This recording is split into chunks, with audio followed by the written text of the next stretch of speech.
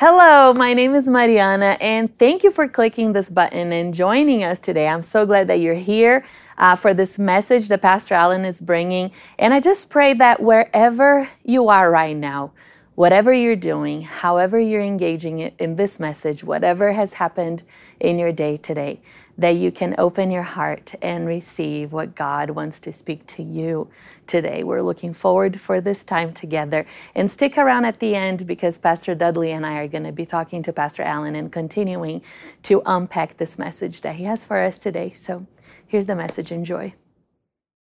Hey, Christ community, so glad to be joining you today. Thanks for being a part of this and letting me be a part of your spiritual journey. And happy Father's Day to all the dads out there. So if you were to describe the world in which we live with one word, what word would you use? You know, when I think about what people are experiencing in our world right now, the word that comes to my mind is brokenness. We see it all around us. We experience it ourselves, broken relationships that don't seem to be getting any better, broken hearts and minds where anxiety and despair have taken up residence, broken lives that have been impacted by the choices we've made, the failures we've experienced. So many people are experiencing brokenness. So in the midst of this reality, I want us to think about a very important question. How does God respond to our brokenness? What is Jesus' heart posture toward brokenness, either in our lives or the lives of people around us? What is his heart posture towards someone whose life is a mess? See, a lot of people assume that God distances himself from our failures and our brokenness, that he tends to avoid us when our lives are a mess. But is that the case? Well, today we're looking at a passage that's going to definitively answer this question for us. How does Jesus respond to our brokenness? If you have your Bible or Bible app, feel free to turn to John chapter 4. We're in the midst of a teaching series where we're walking through the book of John. And today we come to an amazingly powerful passage where Jesus encounters a woman who has experienced profound brokenness. Okay, in the first few verses of chapter 4, John tells us that Jesus had decided to leave Jerusalem and to head back up north to Galilee. So we're told in verse 4, now he had to go through Samaria. Now when John says that Jesus had to go through Samaria, he's communicating something beyond a geographical reality. He's communicating something about Jesus' heart. Even though the shortest route from Judea to Galilee was to go through Samaria, many Jews, especially rabbis like Jesus, chose to take a longer route and go around Samaria because of a deep-seated hatred for Samaritans. They despise Samaritans. We'll talk about that a little more in a moment. So the reality is, technically speaking, Jesus didn't have to go through Samaria. He chose to. He chose to. Now keep that in mind as we keep reading. Verse 5, so he came to a town in Samaria called Sychar, near the plot of ground Jacob had given to his son Joseph. Jacob's well was there, and Jesus, tired as he was from the journey, sat down by the well. It was about noon. When a Samaritan woman came to draw water, Jesus said to her, will you give me a drink? His disciples had gone into town to buy food. Okay, so Jesus is resting from the journey. It's noon, so this is during the heat of the day, and he has nothing to draw water with. And the Samaritan woman comes to this well to draw water, and Jesus asks her if she can give him a drink, which seems like a pretty simple, normal thing for someone to ask. But in actuality, it wasn't. Jesus was doing something here that intentionally broke all sorts of social and religious norms. Verse 9, the Samaritan woman said to him, you're a Jew, and I'm a Samaritan woman. How can you ask me for a drink? For Jews do not associate with Samaritans. I mean, this woman is shocked that Jesus would ask her for a drink. Why? Well, two reasons. First is because she's a woman. Women in that culture were viewed as property. They had no voice. They had no rights. They were viewed by men as being less than in terms of importance and value, really a thing to objectify and possess. So for Jesus to ask this woman for a drink of water, that was unheard of. In fact, later in this passage, when the disciples return, John tells us in verse 27 that they were surprised to find him talking with a woman. This word translated surprised literally means astonished. These guys are shocked that Jesus was interacting with a woman. Now, the second reason this woman is surprised that Jesus asks her for a drink is because she is a Samaritan.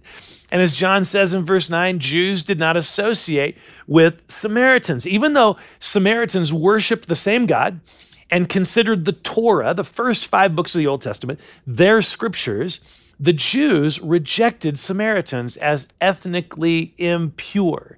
They refused to allow Samaritans to worship with them. They viewed them as less than. So no wonder this woman is shocked that Jesus is asking her for a drink of water. She's a woman and she's a Samaritan. 2 strikes against her in that culture. But Jesus obviously isn't impacted by social or ethnic barriers. He chose to go through Samaria, and now here he is choosing to speak with this woman. And he's not interested in simply asking her for a drink. He continues the conversation. Verse 10, if you knew, Jesus is talking here, if you knew the gift of God and who it is that asks you for a drink, you would have asked him and he would have given you living water. Sir, the woman said, you have nothing to draw water with, and the well is deep. Where can you get this living water? Are you greater than our father Jacob, who gave us the well and drank from it himself, as did also his sons and his livestock? Jesus answered, everyone who drinks this water will be thirsty again, but whoever drinks the water I give them will never thirst. Indeed, the water I give them will become in them a spring of water welling up to eternal life. The woman said to him, Sir, give me this water so that I won't get thirsty and have to keep coming here to draw water. He told her, Go call your husband and come back. I have no husband, she replied. Jesus said to her, You're right when you say you have no husband. The fact is, you've had 5 husbands, and the man you now have is not your husband. What you have just said is quite true. Now, this conversation is so fascinating and revealing. We're now getting to know more about this woman, and we learn here that she has a sordid past, right? She's been married 5 times and is currently living with a man who's not her husband. Now, a lot of times, people read this story and they read this part and they jump to the conclusion that this woman is a woman of loose morals, of that she's sexually promiscuous. But we need to be careful here. We don't know anything about her previous marriages. Maybe she was initially married to an older man in an arranged marriage, and then he died, and she was left with no means of income. Maybe she was in a marriage where she was treated like property and was abused and then kicked out. In that culture, a man could divorce his wife for any reason, for burning the toast, for having bad breath or whatever. And yes, maybe she had committed adultery. We don't know specifics, but this is very likely a woman who has not only experienced grief, she has also been abused and mistreated. A woman society has discarded. She is broken. This is perhaps why she is getting water at noon, a detail that John intentionally mentions. Why go in the heat of the day? Well, probably because she was an outcast, rejected not only by other men, but also by the women in that community. Perhaps they viewed her as a problem, as a marriage breaker, a failure. This is a woman whose life has been hard and difficult. This is a woman who has experienced pain and heartache and rejection. This is a woman who has made some mistakes in her life and probably carries a boatload of shame. This is her life. This is her situation. Socially speaking, Jesus had every reason to avoid her, like everyone else did, which is what makes this encounter so incredibly powerful. Jesus doesn't avoid her, and he doesn't condemn her for her failures, for her life choices, or for the situation she currently finds herself in. He acknowledges those things, but he doesn't condemn her for those things. No, he actually moves toward her in her brokenness. This is so important for us to understand about the heart of Jesus. Jesus sees beneath our brokenness. He sees beneath the moral failures and the hurts and the shame. He sees what she really longed for. He sees her thirst. He speaks to her thirst. Verse 10, if you knew the gift of God and who it is that asks you for a drink, you would have asked him and he would have given you living water. Verse 13, Jesus answered, everyone who drinks this water will be thirsty again. But whoever drinks the water I give them will never thirst. Indeed, the water I give them will become in them a spring of water welling up to eternal life. Again, notice, Jesus isn't focusing on her sin. He's not focusing on her failures. He could have, but he doesn't. He focuses on her thirst, what she longs for. She is thirsty for love. She is thirsty for acceptance. She longs to be seen and valued rather than avoided and ignored. So he invites her to drink of his living water, his life. Friends, this is how Jesus responds to our brokenness. This is how he responds to our failures, to our hurts, to our shame and our sin. He doesn't respond with condemnation. Instead, he urges us to look beneath, to see what we're really thirsty for. You see, beneath every failure, beneath every sin, beneath every addiction and every experience of rejection is a deeper longing for love, a longing to be seen, a longing for value, a longing for acceptance, a longing for purpose. In other words, a longing for life. This is what Jesus is offering to us in our brokenness. He wants us to realize that our brokenness is actually an opportunity to drink deeply of him. I mean, think about this. Every sin we commit is ultimately rooted in a longing that we have in our heart. And we're trying to slake that thirst with things that don't ultimately satisfy, the things that actually rob us of life. Sin, I've said this before, sin is not just breaking some rule. I mean, sin is our attempt to find life in something other than God, something that ultimately can't provide the life that we long for. There is a vivid description of this in Jeremiah chapter 2. Jeremiah is a book of the Old Testament. Jeremiah is a prophet. And God is confronting the people with their sin. But notice how God describes this.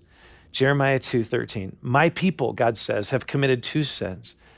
They have forsaken me, the spring of living water, and have dug their own cisterns, broken cisterns that cannot hold water. What a vivid picture of what sin is. It is us trying to build our own cisterns to hold water that we think will bring us life. But our cisterns are broken. They are leaking, which is why Jesus, when Jesus comes, when Jesus encounters this woman whose life has been an endless stream of pain and grief and rejection and emptiness, Jesus offers her living water that will result in life. I mean, this is Jesus' heart toward us in our brokenness. And I wonder, is this what we perceive to be Jesus' attitude towards us in the aftermath of our failure and our pain? Do we realize his heart to move toward us in our brokenness?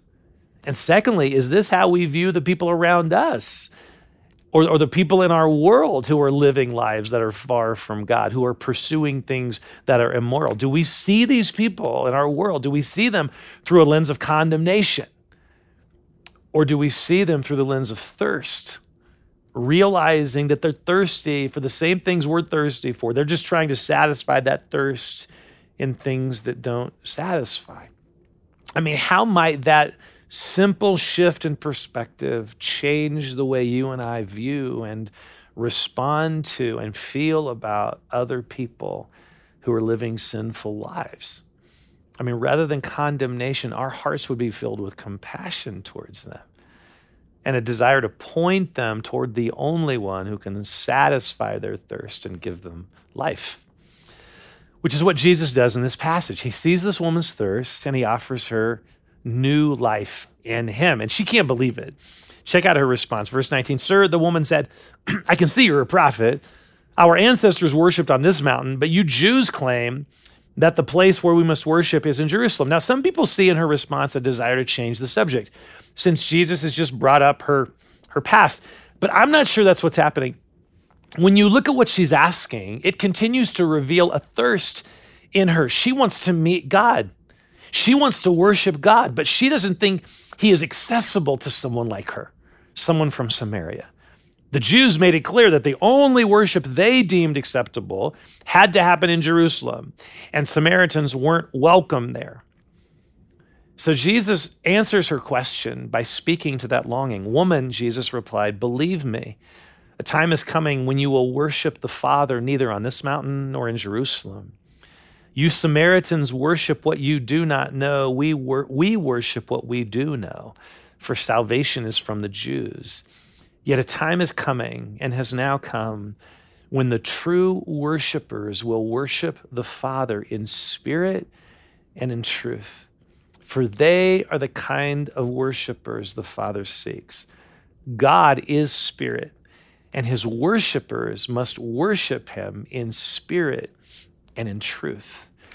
This is so powerful. This woman is uncertain whether her worship as a Samaritan, whether her worship is legitimate, because the Jews say it isn't. It's not in the right location.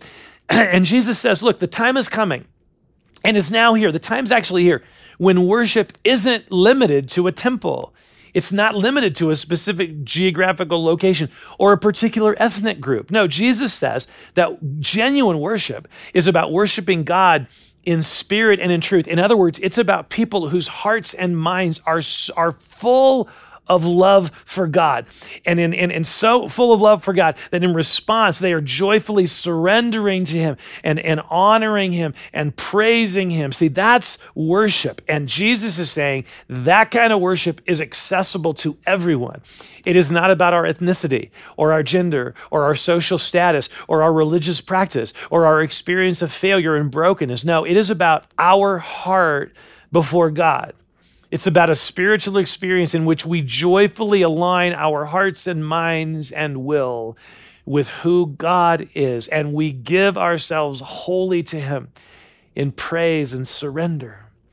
That's where true life is found. That's where our thirst is satisfied. And Jesus says, this is the kind of person the Father seeks. This is the kind of person he is looking for. He longs for people to worship him in spirit and truth. In other words, he longs for genuine worshipers, not those who just sing the songs or go through the motions or get all concerned about this ritual or that rule or whatever. No, he longs for those who love him with all their hearts and minds and who joyfully surrender themselves to him. This is where life is found. See, Jesus is offering this broken, abused, ostracized, vulnerable woman life, genuine life, a life of complete acceptance and access to God. And he, Jesus, is the means through which this can happen. Verse 25, the woman said, "I know that Messiah, called Christ, is coming. When he comes, he will explain everything to us." Then Jesus declared, "I, the one speaking to you, I am he." Jesus is declaring to this woman that he is the Messiah. He is the Savior. He is the one who is able to satisfy her longing for genuine life and our longing as well. John tells this story so that all of us can experience this. This is how Jesus responds to our brokenness. He moves towards us, urging us to look beneath to see what we're really thirsty for. And in that place, to find life in loving and worshiping him. See, that is the good news of the gospel that is available to everyone. Now, that would be an okay place to end the story, but it doesn't end there. There's another significant aspect of this story that we dare not miss. This is so cool. Check this out, verse 28. Then, leaving her water jar, the woman went back to the town and said to the people, "Come, see a man who told me everything I ever did. Could this be the Messiah?" They came out of the town and they made their way toward him. Verse 39, many of the Samaritans from that town believed in him because of the woman's testimony. He told me everything I ever did. This woman is so excited about encountering Jesus and experiencing his love that she leaves her water jar, the very reason she had initially come to the well, and she runs back to her village that had rejected her, and she joyfully tells her story. Come see a man who told me everything I ever did. And the people come out to the well to see Jesus for themselves, and many believed in him. I love that. I love that. She didn't have some Bible college degree. She didn't take some class on how to share her faith the right way. She didn't have her life together. No, she just shared her story of what Jesus had done for her. And that had a huge impact on people. I wonder sometimes if we make sharing the gospel too complicated. Well, what if all it really is about is us being so impacted by Jesus that we want everyone else to experience him as well? And so we look for opportunities to simply tell people what he has done for us. But what if I don't know what to say? Well, that's okay. Do the next best thing. Invite them to explore Jesus for themselves. I mean, that's what she did. She didn't have even close to a full understanding, a theological understanding of who Jesus is. She just invited them to check him out for themselves, and they did. Verse 41, and because of his words, many more became believers. They said to the woman, we no longer believe just because of what you said. Now we've heard for ourselves, and we know this man really is the Savior of the world. I mean, notice what just happened. This woman's story moved these people to explore Jesus for themselves. And then when they listened to Jesus, they became Christ followers. You know, sometimes we fall into a trap of thinking that the whole responsibility for someone coming to Christ rests on us. And so we need to make sure that we share all the key points. We got to share all 4 laws and get to the end and ask for a decision. But that's often not how it works. I mean, look, everyone is in process. And we get to play a crucial part in their spiritual journey. I was talking with someone from our church the other day, and someone who, like all of us, has her struggles. And so in the course of our conversation, she starts telling me about the various people from work who she has invited to church. And they love it. And so they're now growing in their relationship with Jesus simply because of an invitation from this woman. Don't underestimate the impact you can have simply by sharing your own story, or by inviting people to come with you to church or to Alpha. In fact, I love how Jesus affirms the value of these simple things. Look at verse 31. Meanwhile, his disciples urged him, Rabbi, eat something. But he said to them, I have food to eat that you know nothing about. Then his disciples said to each other, could someone have brought him food? My food, said Jesus, is to do the will of him who sent me and to finish his work. Don't you have a saying, it is still 4 months until harvest? I tell you, open your eyes and look at the fields. They are ripe for harvest. Even now, the one who reaps draws a wage and harvests a crop for eternal life, so that the sower and the reaper may be glad together. Thus the saying, one sows and another reaps, is true. I sent you to reap what you've not worked for. Others have done the hard work, and you have reaped the benefit of their labor. See, notice the analogy Jesus uses to describe how evangelism happens.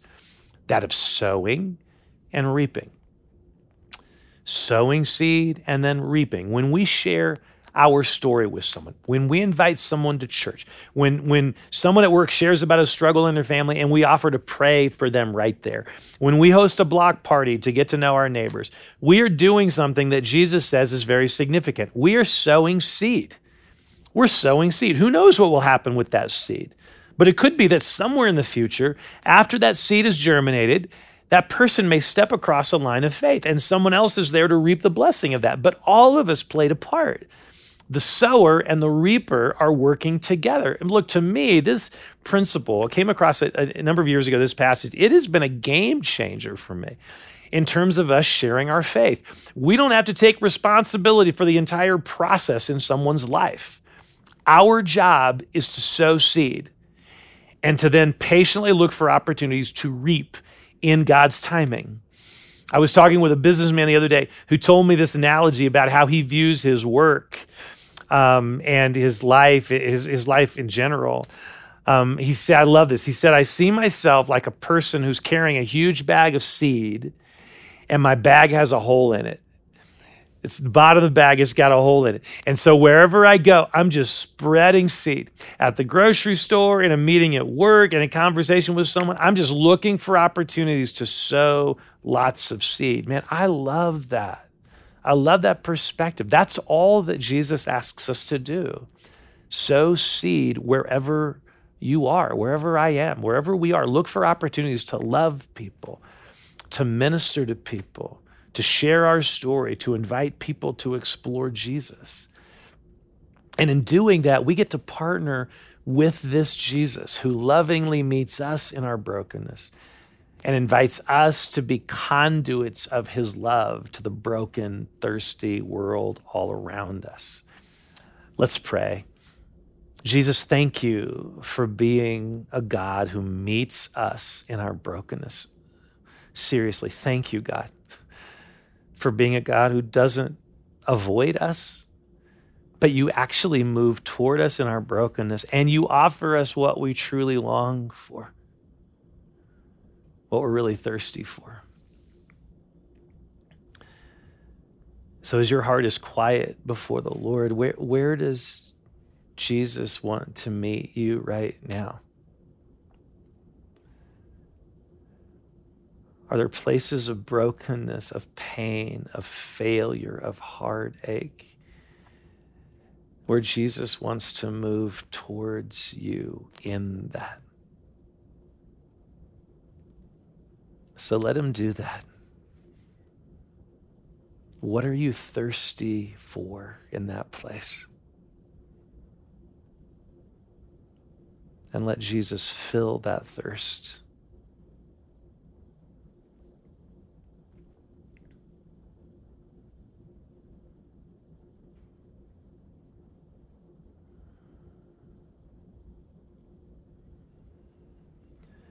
For some of you, maybe this is the first time to come to Jesus, which is awesome. Open your heart to him as Savior and Lord. He died on the cross for you. He gave his life for you. He loves you. He wants to satisfy your longing and forgive your sin. So look to him. Say yes to him. Receive him right now. Just open your heart to him.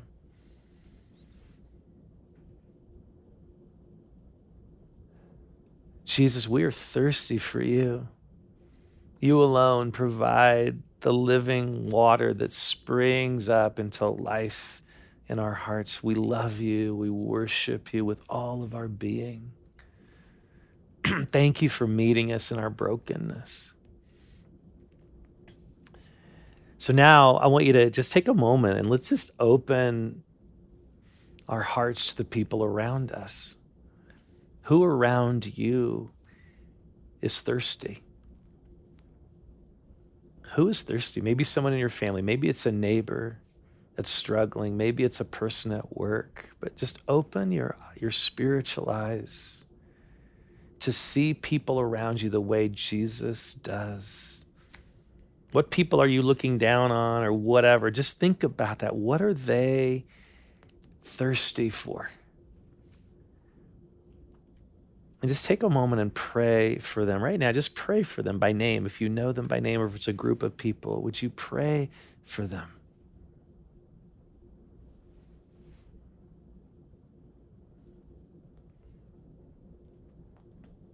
God, we pray for the broken people around us, that we would see them the way you do, not through the lens of condemnation, but through the lens of thirst. What are they thirsty for? And God, we pray for opportunities to sow seed, Lord, that our bag, the bag we're carrying, it would have a hole in it, and we would be sowing seed wherever we go, God. Or perhaps inviting them to a small group or a worship gathering, whatever. Lord, thank you again for meeting us in our brokenness, and thanks for inviting us to partner with you in bringing your hope to a broken and thirsty world. We pray all of this in Jesus' name. Amen. All right, let's chat about this. I have so many notes on the message, lots of things to think about. It's great. It's a good message. Can I start with something? So you use the word moving toward when you're talking about Jesus coming to her. And just those two words, I can go just on that because it's so inspiring, this idea of moving toward. And where my mind was going is how many things we don't move toward, not only in relationship, but especially when it comes to brokenness in our own lives. Like wherever it's messy, it's broken, it's difficult, we move away.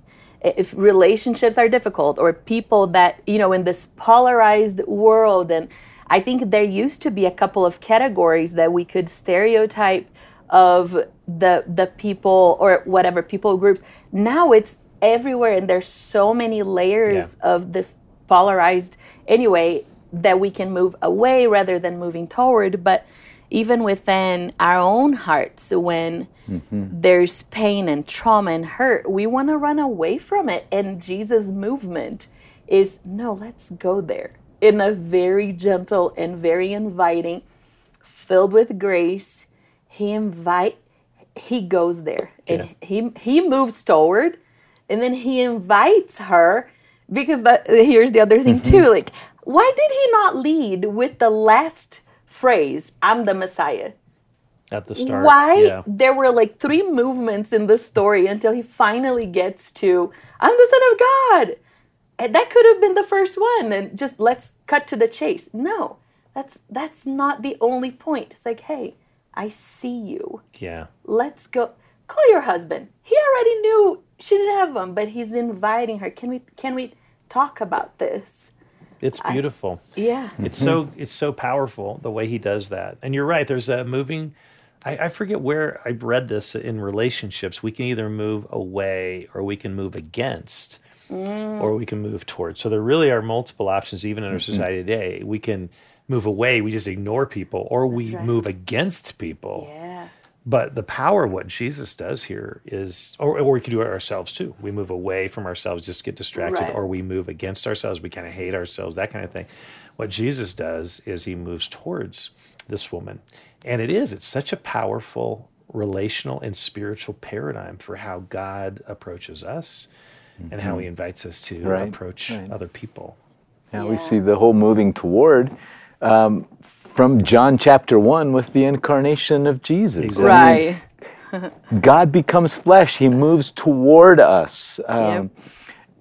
You brought up the point that he had to go through Samaria. I mean, the moving toward didn't start just at the well when he opened his mouth, but it started with his mindset about how he wanted to live his life. He wanted to live his life in a way in which he's constantly moving toward people. And people who are different than him. That's true too. Ethnically. And, I mean, there's something about that. Where are we intentionally putting ourselves in places where we could move towards people who are different than us? Right. That's a challenge, because we just tend to want to hang around the people that are like us, economically, skin color, whatever it is. Sure. And gosh, we can get so comfortable in that place. And you're right, he was so intentional about that decision just to go through Samaria. Yeah. And his intentionality shocked her and shocked the disciples. Exactly. And sometimes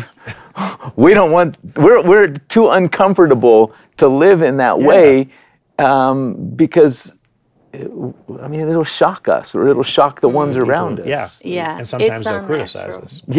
Criticism, sure. Jesus got criticized for the people he hung out with, right? Right, and that's the truth. Yeah. How convicting is that?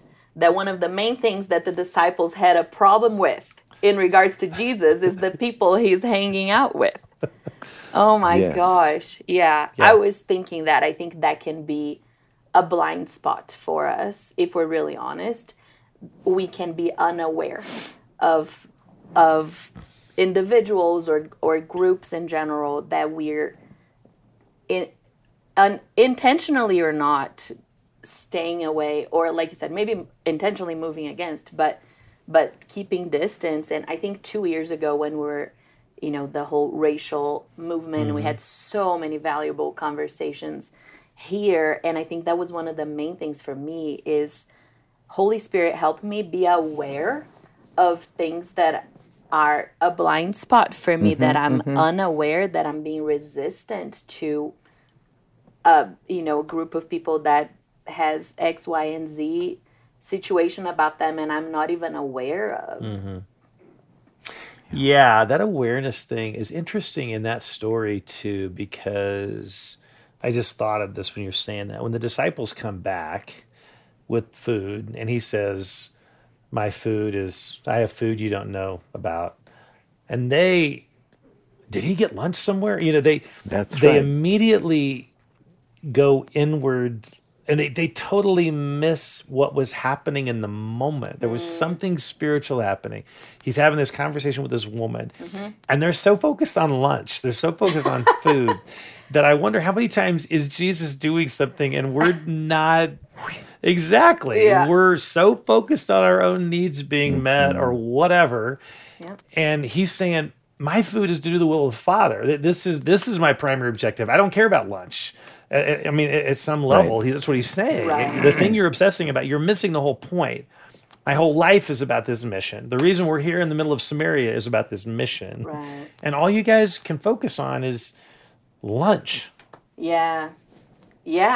I think, there's that first step of awareness, and then the second step of intentionality, like Right, what of you course, brought up. right. He intentionally chose to do this. Yeah. But it all starts with the awareness. I've always appreciated it and been intrigued in this chapter, just the conversational ability that Jesus has with people.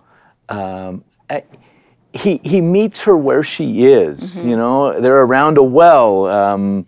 He asks for a drink. It's just the normal conversation. And sometimes when people have talked about evangelism, it's so strong and people lead so much with truth that they immediately alienate before they ever can get to the point of Right. sharing the greatness and the glory of Christ. And they don't even get to the thirst part. Right. We just got to share the truth, get the information across. But if the person is not aware of their thirst, they're not interested in listening. Right. That principle works for all of us. Yes. Sales or whatever. Someone's trying to sell you something. If you don't think you have the need, you're not listening. Exactly. And so I think there's something about that in this story that you're right. When we lead with truth, I'd like to go on the opposite of that, because I do find there are some people that lead with truth, and it makes the rest of us swing the pendulum on the other side. Okay, yeah. You know what I mean? We're afraid to bring up anything. And I was just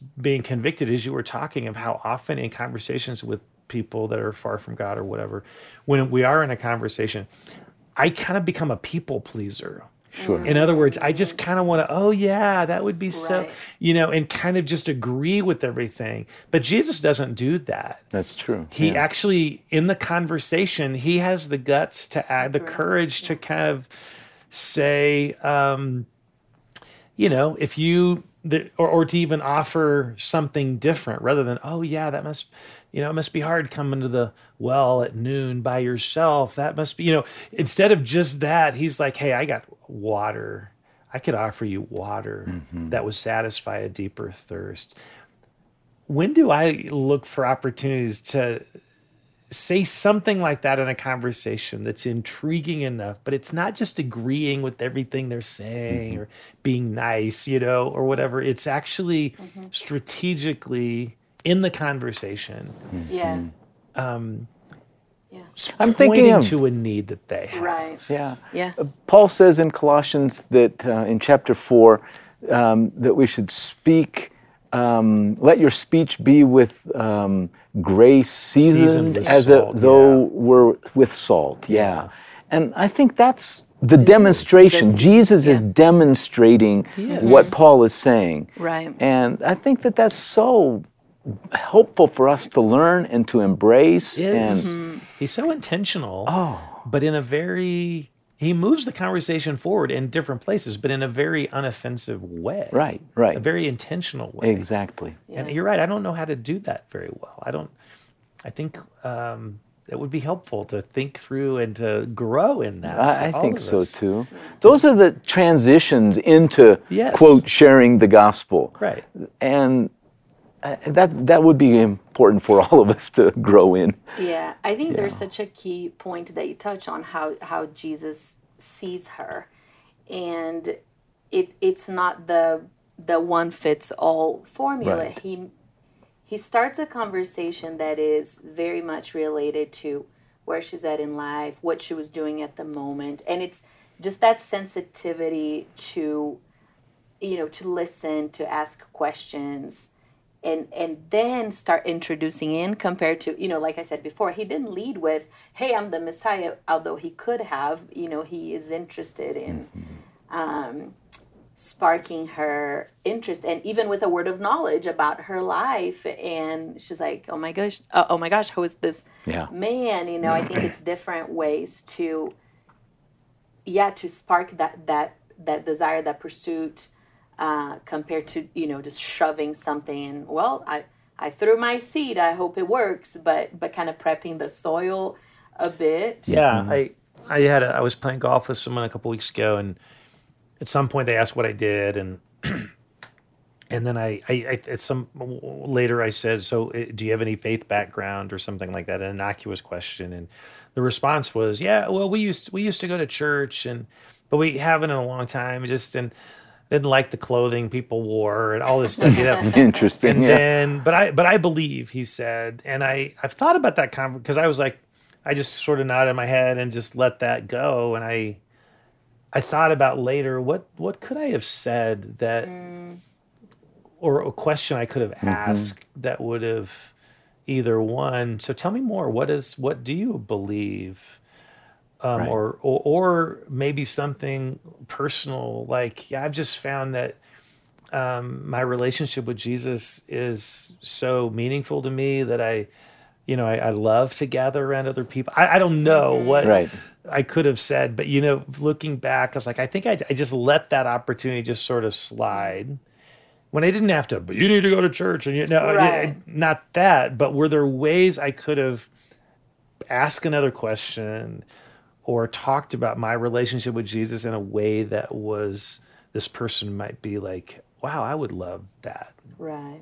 We see that with this woman. Her response is leaving the jar and running to the village and sharing her story. And you made the explicit point. It's not like she had a class or a degree. Right. It was something that just came from her heart. Right. And I think what oftentimes hinders us from sharing Christ with others is it's not that real in our own lives. Mm-hmm. And if it's not that real, it's not on the surface of our life, let alone not in the depths of our heart, and so it never comes out. Gosh, that's sad indictment. Really. I think so. I mean, when you go to a movie that you love, you can't wait to tell anyone about it. When you have a good experience with hiking a mountain. Exactly. It's like, I want to tell somebody. Go somewhere and have a great weekend, a great vacation. Yeah. We're telling people about it. Exactly. Well, what is it about our relationship with Jesus that we're not eager to do that? It doesn't come naturally. And I wonder if part of it is, what is our relationship with Jesus like? Yeah. Is there enough inspiring us in that, and that we're grateful for? Yeah. Or is it just kind of old hat for us, Yeah. But we can't be too hard on ourselves, because the disciples show up and they're clueless about what, and you would have thought that they would have said, yes, that's what Jesus does. He does that. He talks to everybody all the time, wherever he is. But he doesn't. No. I mean, they don't interpret it like that. Yeah. But I think you said a key word. It's what is it about our relationship with Jesus? And I think what's difficult for people is, what are the things you don't discuss? Politics, religion, right? What is it? In Brazil, it's soccer. What is the third? You don't talk about soccer? No, you can't talk about soccer. What's the third thing here? Oh, it's fight. It's just like politics. I thought there were three here too. Oh. Anyway. Politics, religion. Money. Money. There you go. I knew there was a third. Those are delicate topics. But then if you swap, I think in our minds, maybe there's that fear of bringing up the topic, right? Because it's complex. But if we are part of this movement that is painting a new picture, that it's not religion, it's a relationship, and it's, you know what I mean? Try to bring the the life and the not rituals and not a statement that you sign under, but the alive and active God. I don't know. Yeah, I think it's hard to, argue with someone's experience. Right. So, you can make we can get into theological arguments around the Thanksgiving table when it is religion, it's theological. What do you think of this issue or that issue? That's one thing. And that is kind of dangerous water sometimes. And sometimes we think, oh, that's sowing seed. I don't know if it could be a little bit of sowing seed. But when it's this argumentative, I'm not sure how effective it is. But what if someone is sharing about their relationship with Jesus? Yeah. And how in response to something coming up or a topic that comes up, and as I was praying, Jesus met me here, or whatever it would be, that feels different to me. Yeah, because I can't say, oh, that's not true. No, it's Exactly. your story. Exactly. Yeah. No one was saying that didn't happen to you. They were in the story, woman at the well, they were like, come see a man who told me everything I ever did. And they're like, okay, let's go see this man. Yeah. Especially when they knew all that she had done. Exactly. It wasn't like it was hidden to the rest of the community. Yeah. So, they followed up right away to see it. So, pretty amazing story. Yeah, there's so much you could talk about in this story, because the transformation she experienced, and even to go be willing to, in a place of shame, to go share with people. Jesus must have impacted her in that encounter in such a way that her shame was gone. Yeah, think about courage to share about Jesus, she of all people. Right. Yeah. But it wasn't like I got to muster up my courage and share about Jesus. It was so transformative. Natural. Yeah. She couldn't help it. Yeah. So, gosh. Yeah.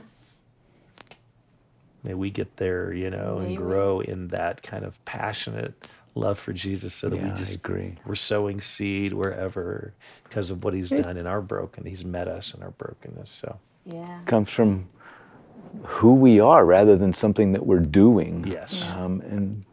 It was who Jesus is to share with people. Yep. And eventually the disciples get to that point, and it's who they are, and they're so transformed. We see at Pentecost and all through the book of Acts. That's a good reminder. So we got there. We can't beat ourselves up all the time. There's hope. We'll get there. All right. By the grace of God, we get there too. Amen. Amen. Let's end there. Thank you guys for joining us. And if you have other thoughts, if this conversation inspired other thoughts, let us know. We're always on the chat. You can go on our website, on social media, and we'd love to hear from you. Thanks for joining us today. Have a good rest of your day. Bye now.